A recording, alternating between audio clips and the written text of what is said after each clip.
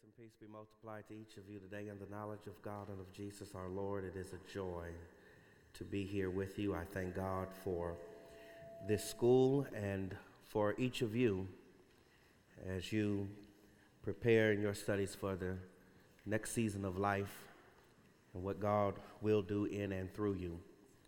If you take your copy of God's Word, turn with me to Luke 15. Let me breathe a word of prayer, and then I want to read to you a portion of a parable, and we'll consider what God will say to us this hour out of what He's already said to us in His holy word.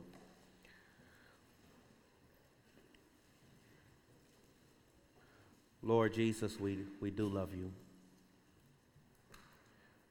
We pray for grace to love you more. We pray as well now that you would open our eyes that we may behold wondrous things from your word.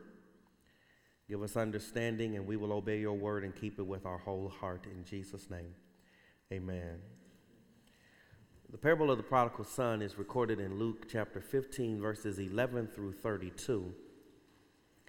There is only a portion of it that I want to focus on, but let me read to you beginning at verse 11. And he said, there was a man who had two sons. And the younger of them said to his father, Father, give me the share of property that is coming to me. And he divided his property between them. Not many days later, the younger son gathered all he had and took a journey into a far country. And there he squandered his property in reckless living. And when he had spent everything, a severe famine arose in that country, and he began to be in need. So he went and hired himself out to one of the citizens of that country, who sent him into his fields to feed pigs. And he was longing to be fed with the pods that the pigs ate, and no one gave him anything. But when he came to himself, he said, how many of my father's hired servants have more than enough bread, but I perish with hunger. I will arise and go to my father, and I will say to him, Father, I have sinned against heaven and before you. I am no longer worthy to be called your son. Treat me as one of your hired servants. And he arose and came to his father, but while he was still a long way off, his father saw him and felt compassion and ran and embraced him and kissed him. And the son said to him, Father, I have sinned against heaven and before you. I am no longer worthy to be called your son. But the father said to his servants, bring quickly the best robe and put it on him, and put a ring on his hand and shoes on his feet. And bring the fattened calf and kill it, and let us eat and celebrate. For this my son was dead and is alive again. He was lost and is found. And they began to celebrate. Amen. I want to label the message simply Lessons from the Prodigal Son. Lessons from the Prodigal Son. The great novelist Charles Dickens was asked what he thought was the best short story ever. He simply answered, The Prodigal Son. I agree. The parable of the prodigal son is the best known and most beloved parable of Jesus. But the parable of the prodigal son is not actually about the prodigal son. The prodigal son naturally gets most of the attention in the parable, rightfully so. He is the person in the character in the parable that we most naturally relate to. But the parable is not about the prodigal son. It is about the love of the father for both of his sons, the prodigal and the elder brother. That point is made clearer when you read the parable in light of its context. The setting is set for us in verses 1 and 2.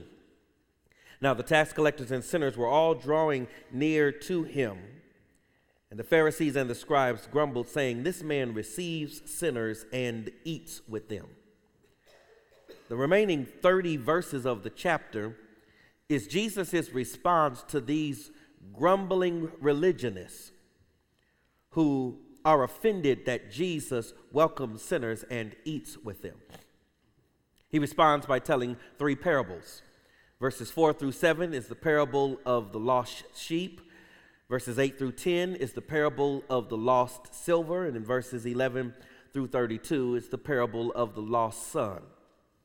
These three parables make the same point. Lost people matter to God. The grumbling religionists ask, if Jesus really knows God, why is he partying with sinners? His dramatic answer here is, if you really know God, why haven't you joined the party? Lost people matter to God.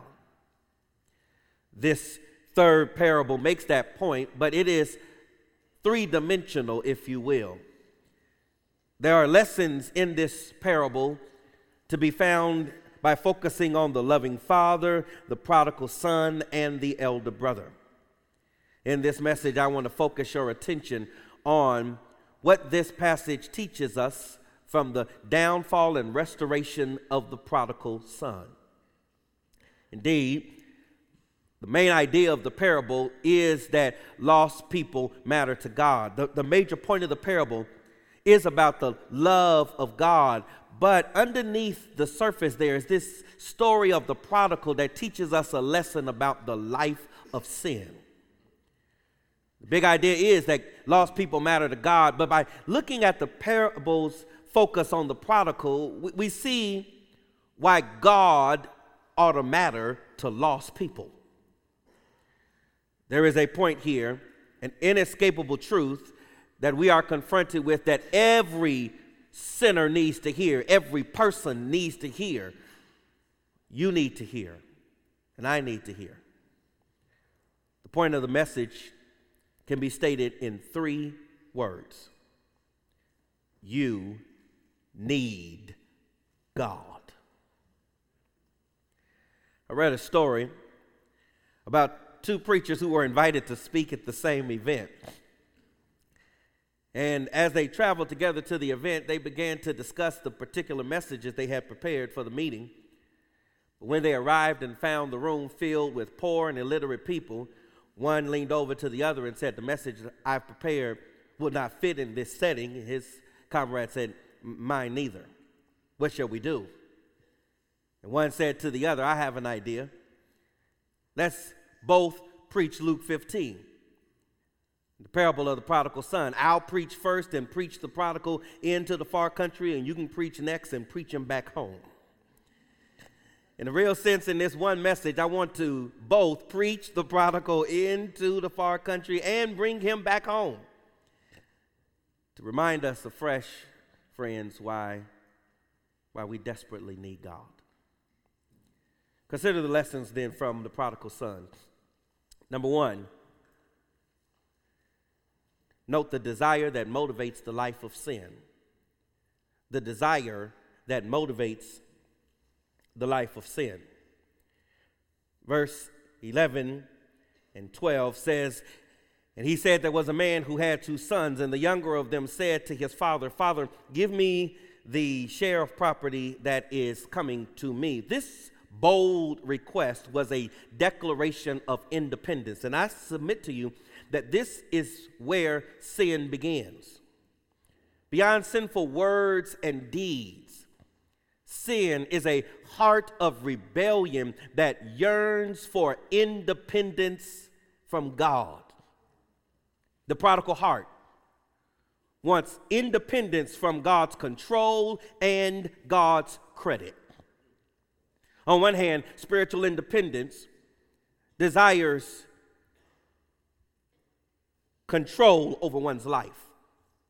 Again, verse 12, "And the younger of them said to his father, 'Father, give me the share of property that is coming to me.'" I really don't have the time, and that's no pulpit excuse for poor exposition. I don't have time to lean in and show you the weight of the offense of that request. But no son in the ancient world would have dared made this request. The father's blessing was discussed at the father's discretion and given by his initiation. Yet this boy boldly asked for his inheritance, and that's significant. He's not just asking for startup money to begin a new life somewhere else. He is asking specifically for the money he would receive upon his father's death. He is literally saying to his dad, as far as I'm concerned, Pop, you could drop dead right now. I don't want a relationship with you. I just want your stuff. If there's anything more remarkable than the boy's request is the father's response. The Bible says here at the end of verse 12, and he divided his property between them. And in verse 13, we get a sense of why this boy would so dishonor his father.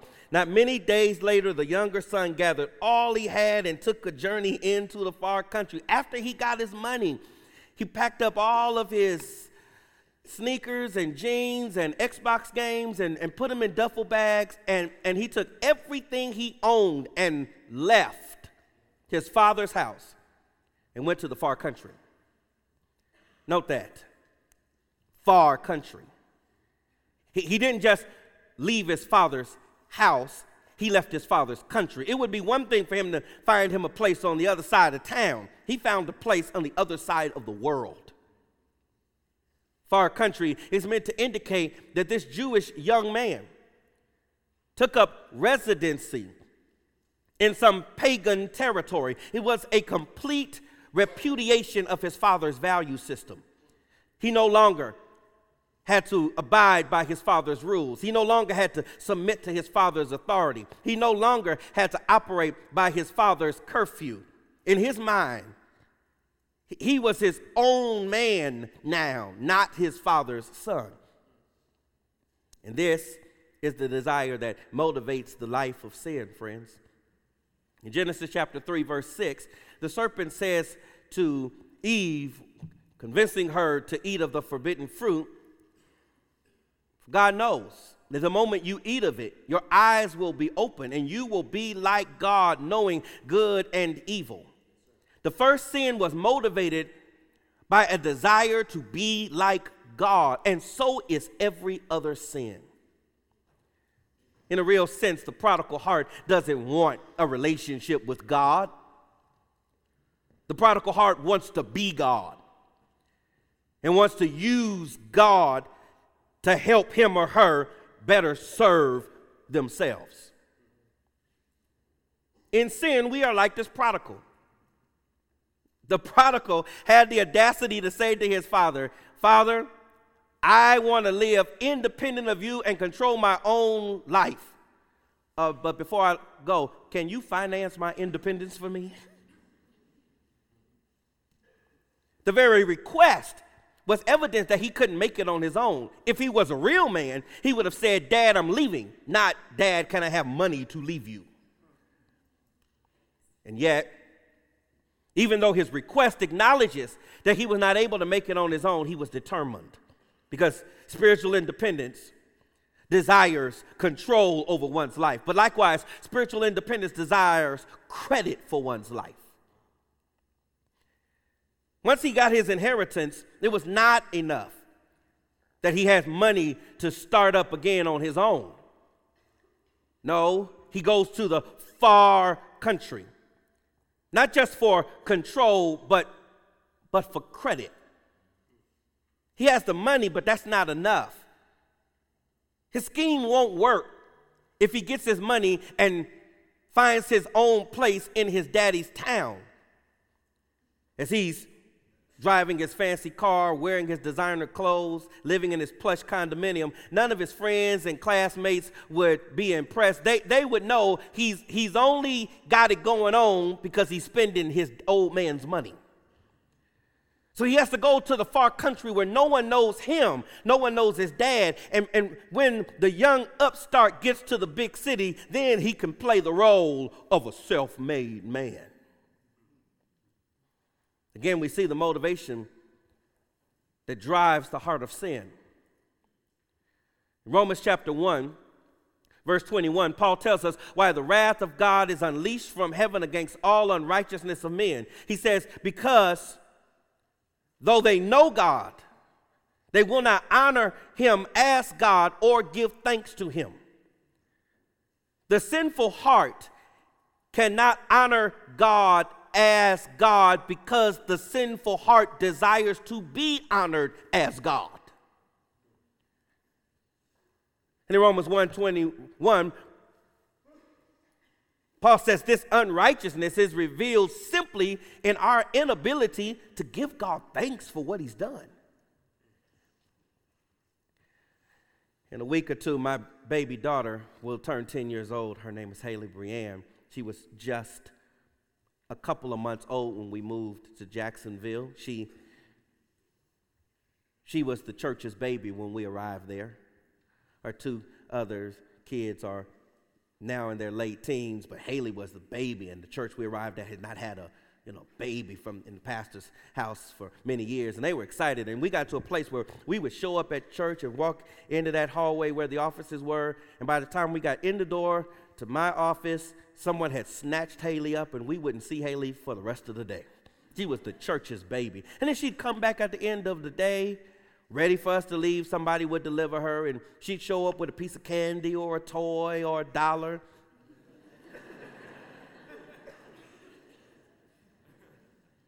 And we had two basic questions in a moment like this every good parent asks. Where did you get that from? To make sure, A, she didn't steal it, or that we approve of where she got it from. And she would say, for instance, Pastor Mike gave me this dollar after church, Daddy. Then we asked the second question the parent asked. What did you say? I said, thank you. Unfortunately, the prodigal heart has difficulty answering those basic childhood questions. It doesn't matter how much money you have. The real question is, where did you get that from? You have a great career? Great. But where did you get that from? You have a level of success and accomplishment and skill in life? Wonderful. So what? The real question is, where did you get that from? And if you know where you got that from, what did you say when you got it? 1 Corinthians chapter 10, verse 31 says, so whether we eat or drink or whatever we do, we should do it all to the glory of God.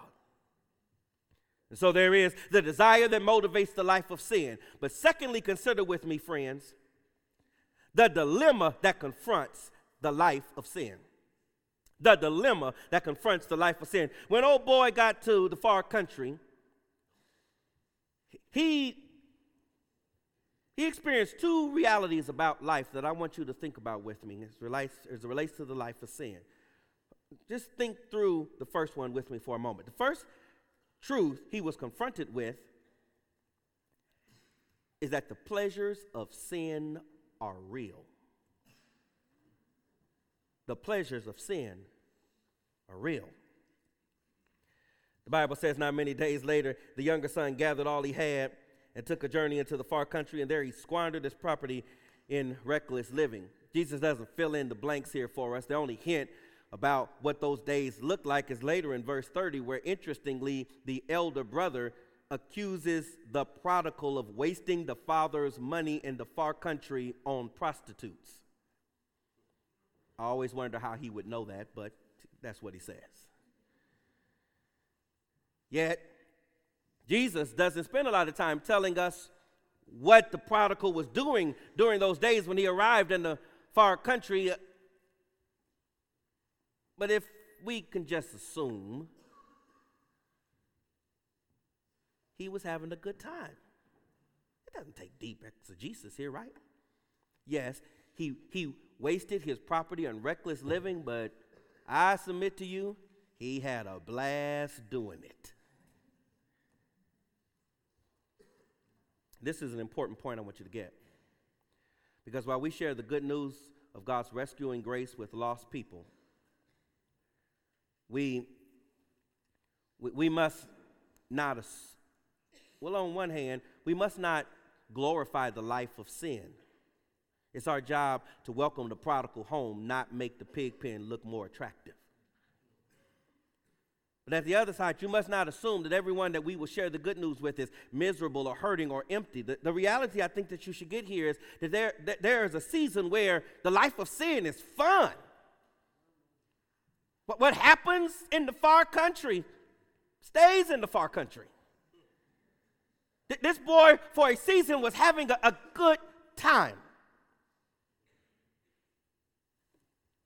And in 1 Corinthians chapter 15, Paul says in that 19th verse that if we only have hope in Christ in this life, we of all men most to be pitied. There are people that think that even if Christianity is not true, it's still noble to live a Christian life because of its upright ways. But Paul says, if the gospel isn't true, if Jesus didn't die at the cross and then rise from the dead, we're the most pitiful people on all the earth because we missed the party. If Jesus Christ did not rise from the dead, if the dead do not live again, 1 Corinthians 15 verse 32 says, we should just eat and drink and be merry because tomorrow we die. The pleasures of sin are real.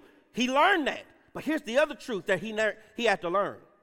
That though the pleasures of sin are real, the pleasures of sin are temporary.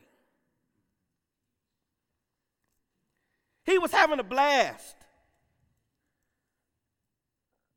Until verse 14 says he spent everything. He's in the club one night. They announce last call. He yells out, last round on me. They bring him the tab. He gives them his credit card. It's denied. Oh, he tells them, I'm good for it. And they don't make a big deal because he's in there every night. He goes to the bank the next day to get cash, and his accounts are empty. And then all these so-called friends who he had hooked up were nowhere to be found now that he needed a hookup. And at the same time, the Bible says in this 14th verse that a severe famine hit that land. The stock market crashed. A great recession hit. He couldn't find work anywhere. Let me summarize. The party was over. Am I making sense? Jesus presents the story this way to say that though the pleasures of sin may seem fun for a season, they do not last. Hebrews chapter 11, verses 24 and 25 says that by faith, Moses refused to be called the son of Pharaoh's daughter, but instead accepted mistreatment with the people of God rather than enjoying the fleeting pleasures of sin. What a phrase. Sin has its pleasures, but they're fleeting, they're passing, they're temporary, they don't last. This is the economy of Scripture. The things that matter the most are the things that last the longest. My mother taught me to sing, you may build great cathedrals, large or small. You may build skyscrapers, grand and tall. You may conquer all the failures of your past, but only what you do for Christ will last. You may seek earthly fortune and fame. The world might be impressed by your great name, but soon the glories of this life will all be past, and only what you do for Christ will last. There is the desire that motivates the life of sin. There is the dilemma that confronts the life of sin. Consider with me, thirdly, the discovery that changes the life of sin. Verse 14, when he had spent everything, a severe famine hit that country, and he began to be in need. So he went and hired himself out to one of the citizens of that country, who sent him into his fields to feed pigs, and he was longing to be fed with the pods that the pigs ate, and no one gave him anything.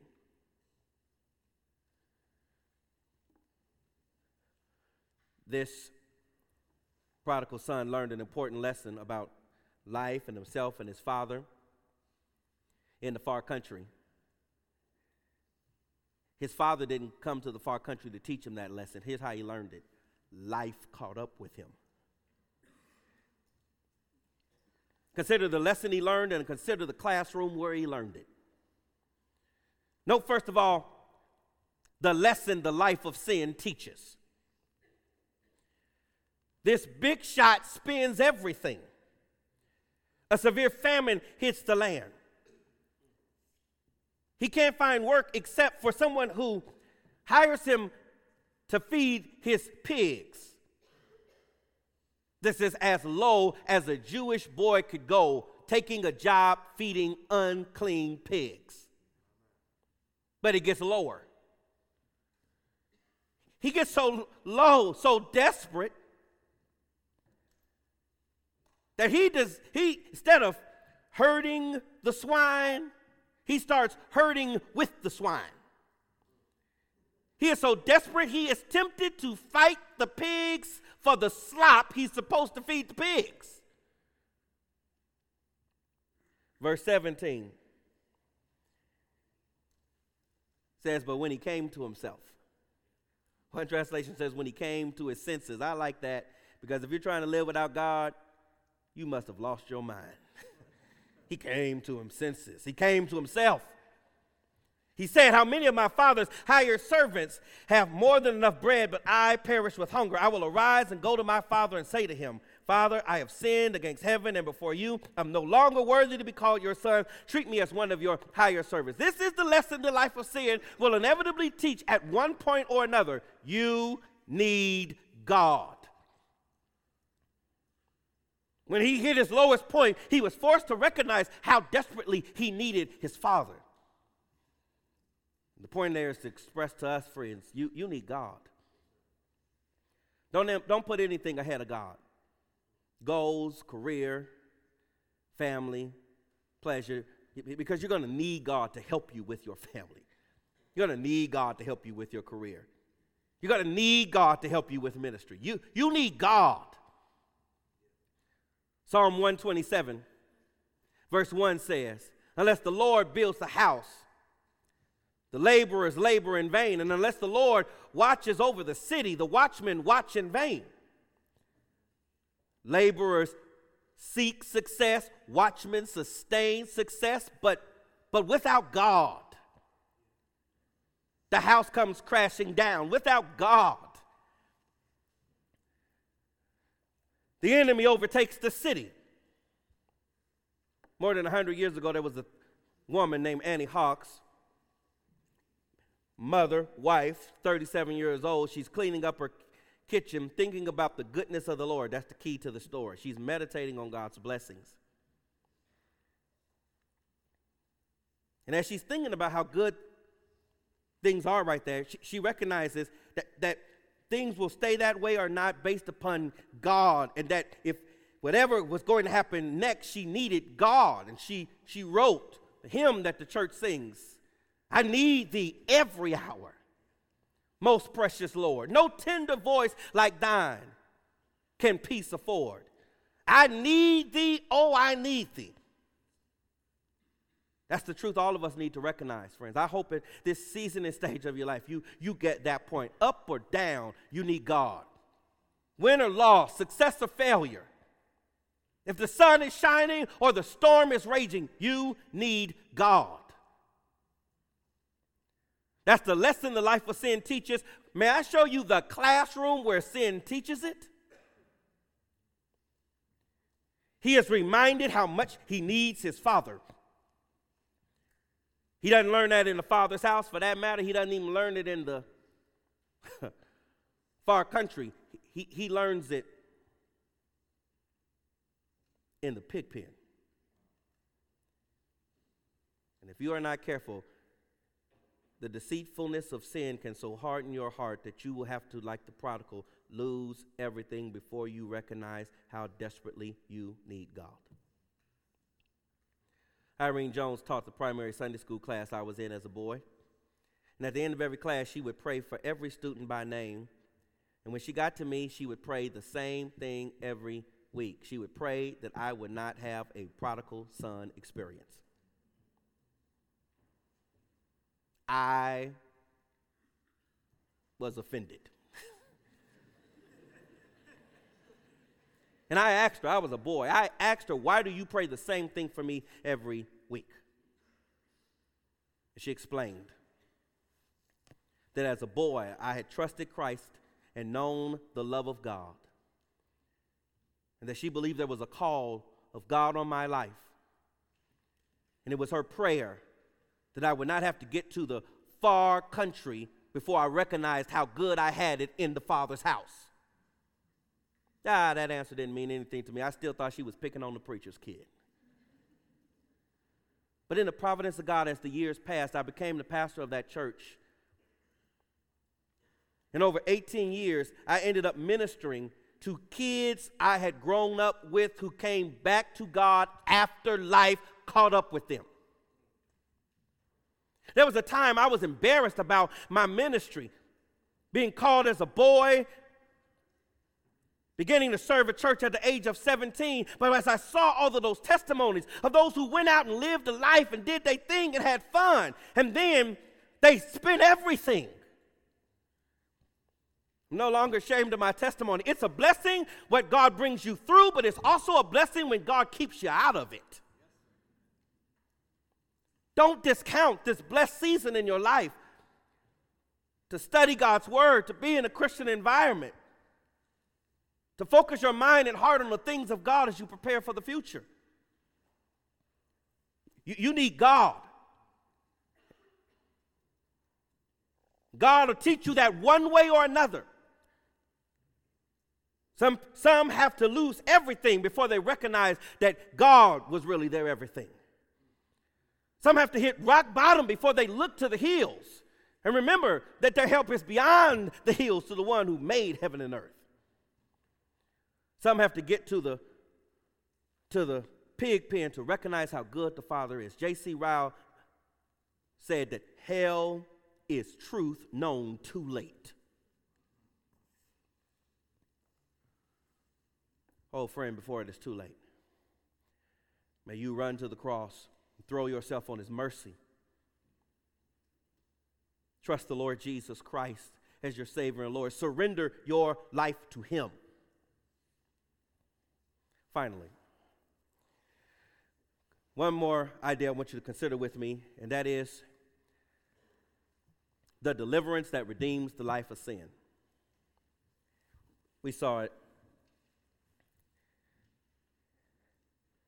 How many, verse 17, when he comes to himself, of my father's hired servants have bread and enough to spare, but I perish here with hunger. I will arise and go home to my father, and I will say to him, Father, I have sinned against heaven and before you. I am no longer worthy to be called your son. Treat me as one of your hired servants. Wow. Last time he saw his daddy, he had the audacity to demand of his father, give me. Now, life has caught up with him, and when he sees his daddy again, he just plans to say, hire me. Little does he know his dad's been waiting for him. He arose and came to his father, verse 20, and while he was still a long way off, the father saw him and felt compassion and ran and embraced him and kissed him. And said to his son, Father, I have sinned against heaven and before you. I'm no longer worthy to be called your son. But the father said to the servants, I love this. He won't let the boy finish his speech, and the father never says anything to the prodigal. He starts talking to the servants. Quick, go get the best robe and put it on him. To get the best robe, the servant would have to go into the daddy's house, into the daddy's bedroom, into the daddy's closet. The best robe was the father's robe. The father is saying, go get my robe and put it on him. What a picture of what God has done for us in Christ. For our sake, 2 Corinthians 5:21, he made him to be sin who knew no sin, that we may become the righteousness of God in him. Slaves go barefoot, sons wear shoes, put sandals on his feet, put a signet ring on his finger, signifying his authority in my house. And I know y'all think I've been weird telling you to overfeed a particular calf every day. I hope it now makes sense now that my boy is home. Today is D-Day for that calf. Go kill the fatted calf and let's celebrate, because my son was dead, but now he's alive. He was lost and now he's found, and they began to celebrate, says verse 24. And now we are at, again, the punchline of Luke 15. The religious crowd wants to know, if Jesus really knows God, why is he partying with sinners? Jesus' answer is, if you really know God, why haven't you joined the party? Lost people matter to God. Join the party. This is the deliverance that redeems the life of sin. 2 words. Come home. Life doesn't get fixed by working harder in the pig pen. You must come home. You must come home to God. You should come home to God. You can come home to God. Friend, will you come home to God today? If not, why won't you come home to God today? The elder brother may have an attitude when you come home, but not the father. The father throws a party to celebrate that the son has returned home. And would you note, very interestingly, that in this celebration, everything that the son wanted in the far country, he discovered was available in the father's house. He wanted to get to the big city and get nice, fancy clothes. The father said, go put the best robe on him and put sandals on his feet. He wanted to get to the big city and buy, fancy jewelry. Show off his bling bling to the crowds. The father said, go put a ring on his finger. Wait. You were going to the far country so you could party. You haven't seen a party. Let's kill the fatted calf and celebrate. This is what Jesus says. The thief comes to steal, kill, and destroy. But I have come that you might have life and have it to the full. Have it more abundantly. Only God has what your soul craves, what your heart desires, what your mind seeks. Only God. You need God. Come home to him. Maria gave birth to Christina. Her father died not long after she was born. Maria hoped that Christina would grow up and help her care for the family, but by the time she was of age, she was attracted by the bright lights of the big city and was determined to leave their small village. Mother, knowing the big city, knowing her daughter, did everything she could to dissuade her. But one morning, Maria woke up and Christina's cot was empty. Her belongings were gone. She didn't have to ask. She knew where her daughter was.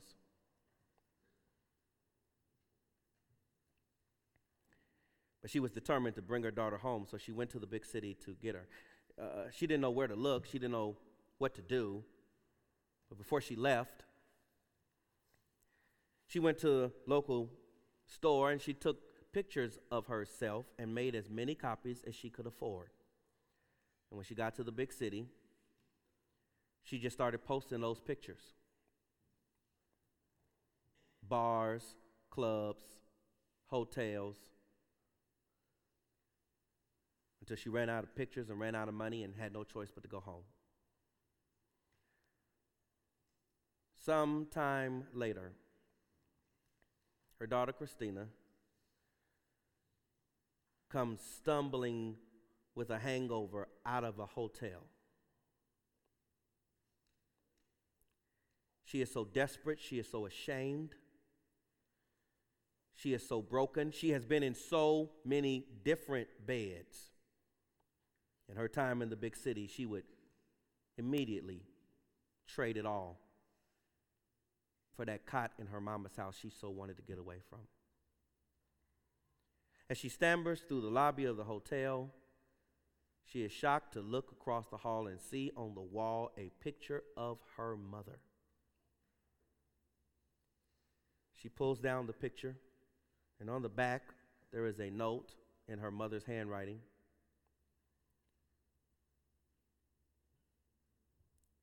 It doesn't matter what you've done. It doesn't matter where you are. I love you. Come home. Christina did. 2,000 years ago, the Lord Jesus Christ was God's gift to you, that he hung on the cross to say, it doesn't matter what you've done. It doesn't matter where you are. I love you. Come home. Thank you for your word, Father. Thank you for its truth, wisdom, and authority. Thank you for the good news of the saving work of Jesus Christ, who lived the life we should have lived and died the death that we should have died. Would you help us to run to the cross and trust in him for salvation from the judgment that is sure to come? Would you help us to run to the cross and commit our lives to him, who is worthy of our trust and obedience and devotion, for your glory.